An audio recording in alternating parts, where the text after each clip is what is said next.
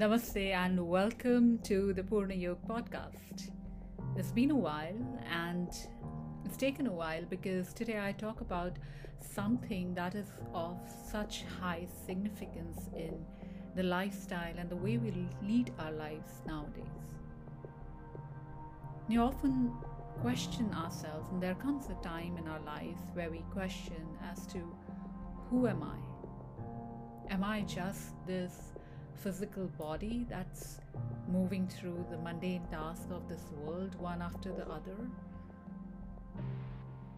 A person who is living from Mondays to Fridays, slogging, working, chasing money, chasing fame, and then finding some time to unwind during the weekend? Or is there more to my life beyond that?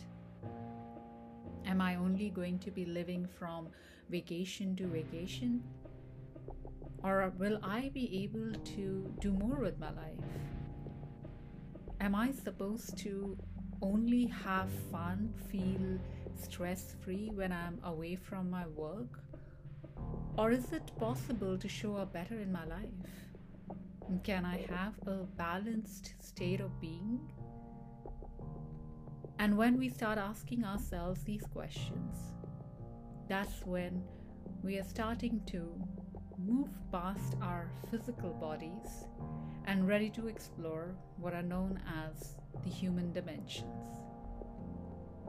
In the yogic philosophy, these are known as kosh. So there are 5 kosh in the traditional yogic philosophy. These kosh are primarily the different layers to our being.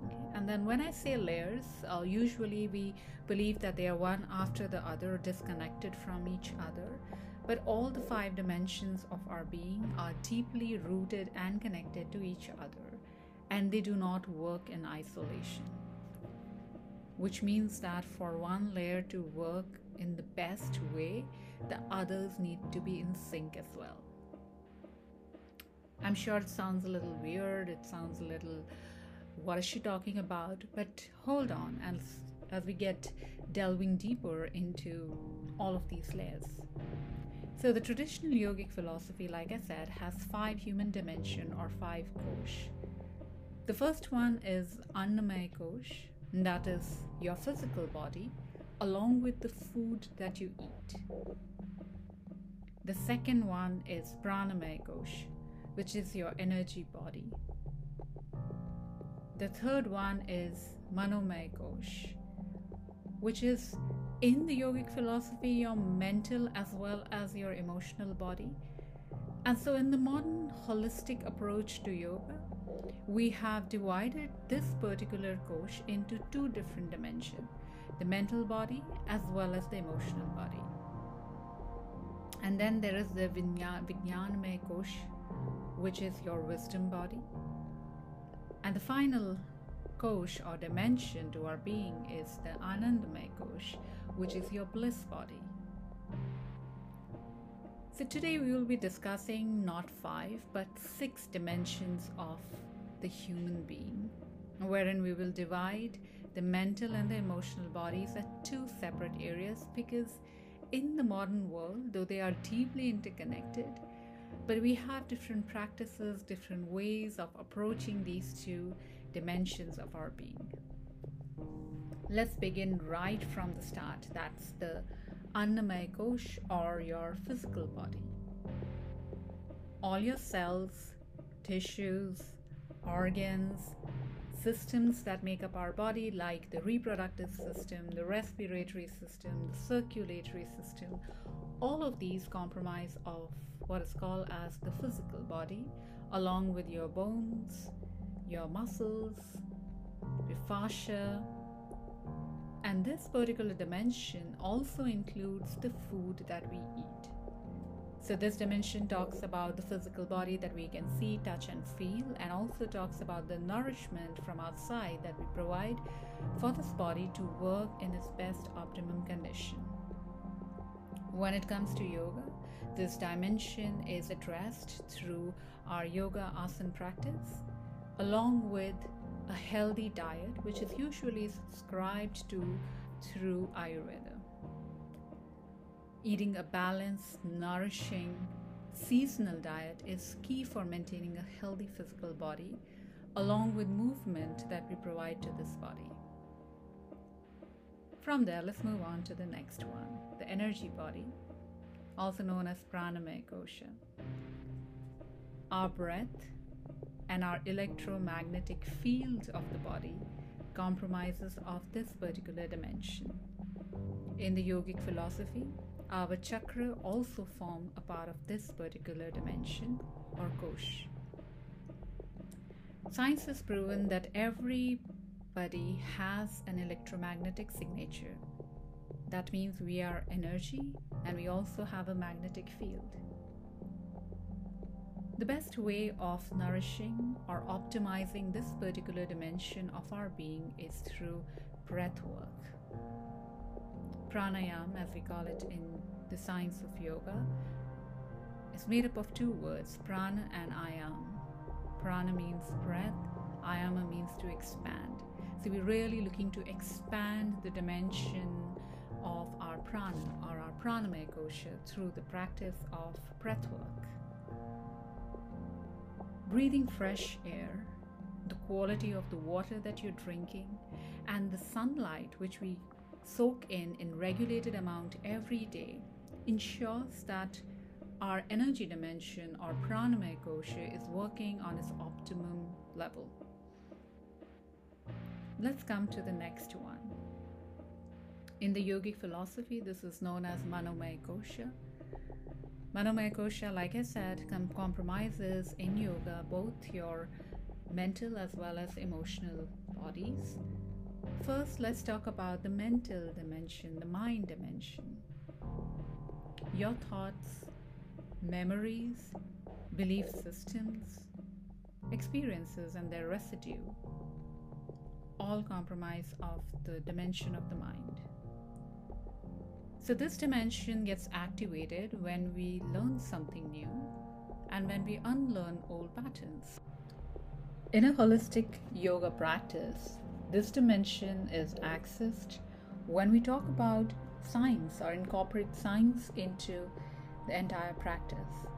For example, we could talk about how emotions last in the human body for only 90 seconds. This intrigues your mental dimension. It connects to it and gently tickles it to become more active and more responsive in your entire experience of being and holistic being.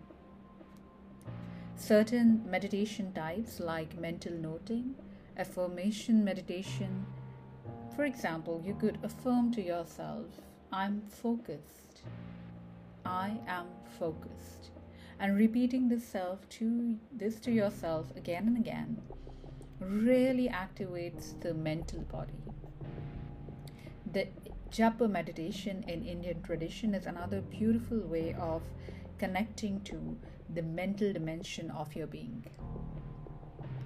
Mental rehearsing is another practice which is undertaken by a lot of athletes or a lot of top-notch CEOs around the world, especially before they're just getting into a very important meeting or getting into the ground for a match. What this incorporates or involves is to rehearse what you're going to move through it very actively and consciously in your mind, moving through every scenario that might come up, and then observing and visualizing yourself navigating through that particular situation as it arises. What it does is that it prepares your mind to become and come in sync with what is happening right now. And it also helps you to feel more control and more in charge of the things that will come through. It helps in you feeling more prepared for what is coming as a big event right as you step into it. And then comes the next dimension, which is your heart dimension, the home of our emotions. As Buddha said, everybody on this earth has to experience 10,000 joys and 10,000 sorrows. Happiness and sadness, joy, fear, anger, love, pain, all of these emotions. And emotions impact our thinking, and our thoughts impact our emotions as well. And so, in the traditional yogic philosophy, they both are combined into a single dimension. But for our better understanding, let's talk about now the heart dimension. So, what really triggers or what really connects to this particular dimension? Our stories, inspiration, examples, poetry, motivational quotes, thoughts, experiences. We love them. And isn't that what we really do as people? We share our stories with others. We create connections by sharing our life experiences, and they become inspiration for someone else. And we get inspired when we listen to the stories, the experiences, the life paths of other people. To the extent that in our practice of holistic yoga, we weave in stories, we weave in anecdotes, we weave in experiences, quotes in our entire practice flow, so that we stay in connection with the dimension of the heart. It's often said that a lot of times, a lot of us have experienced it, there is a release of built up stress and tension and emotional stuff that we've been holding on our mat, which comes out as tears. And these are known as the tears of the way. And if you haven't experienced this as yet on your practice, in your practice, don't worry, it's coming. And this is the time when we realize that we've really, all the work that we've put into connecting to our emotional self is coming through. There is that dimension being activated, and we are finding it to be okay to be in sync with this dimension. We are not any more ashamed of our emotions. In fact, we see it as a strength because it helps us to show up better in the world. It helps us to understand ourselves. It is a sign of being human, and it is the most important thing that enables us to connect to this sense of shared humanity. So there are also very specific meditations like the metta meditation, which is the loving kindness meditation, the meditation around cultivating joy in the space of the heart, and gratitude meditation. A few of the examples that are beautiful for finding a connective back to this dimension of our being, that is our emotional body. Then next comes the wisdom body, and this dimension of our being is really about moving from what can be seen, felt, or experienced towards the subtle. If you look at all the other dimensions that we talked about, whether it's the physical body, whether it's the breath or the pranic body, whether it is your mind or whether it's your emotions, all of these can be seen, felt, or they can be experienced. But the wisdom body is different. It is very subtle. And this body is all about moving away from the ego. This body is about moving from the smaller versions of ourselves that we get stuck onto by attaching too much of our identity to our physical body or our thoughts, mind, or to our emotions, and not being able to look beyond that into the larger self that we truly are. This body is often dormant for a lot of people because we haven't been able to form connection between our other dimensions, and we are still looking at our thoughts to be our enemies, our emotions to be our sign of being weak, and we are not able to celebrate our humanness and to move beyond our ego and to accept that it is okay to have them because they are meant to be there. A thought has a beginning and an end. Similarly, an emotion has a beginning, a middle, and an end. Our wisdom body enables us to understand this. Our wisdom body inherently knows that this is true. And so, for something which is so impermanent, how can it really define who we are? A lot of mindfulness techniques, a little deeper mindfulness techniques like meditating on the breath or the sensations of the body, are used a lot of times to bring a person to the present moment. And when we bring our attention to the breath, the body, and the sensations, the thoughts that are arising, we inherently become aware as to how fickle all of these are, how impermanent everything is. And once we connect and understand the impermanence of things, we start looking at our biggest self. Because that is when we realize that all of these things are not what are defining us. And so that was about the wisdom body, and we move on to the last dimension, which is our bliss body. And this one is all about the spirit and the soul, the beauty of the human soul. And there's a beautiful story that my teacher used to always share with us whenever they discussed or about the bliss body, and this really puts the whole dimension into a perspective.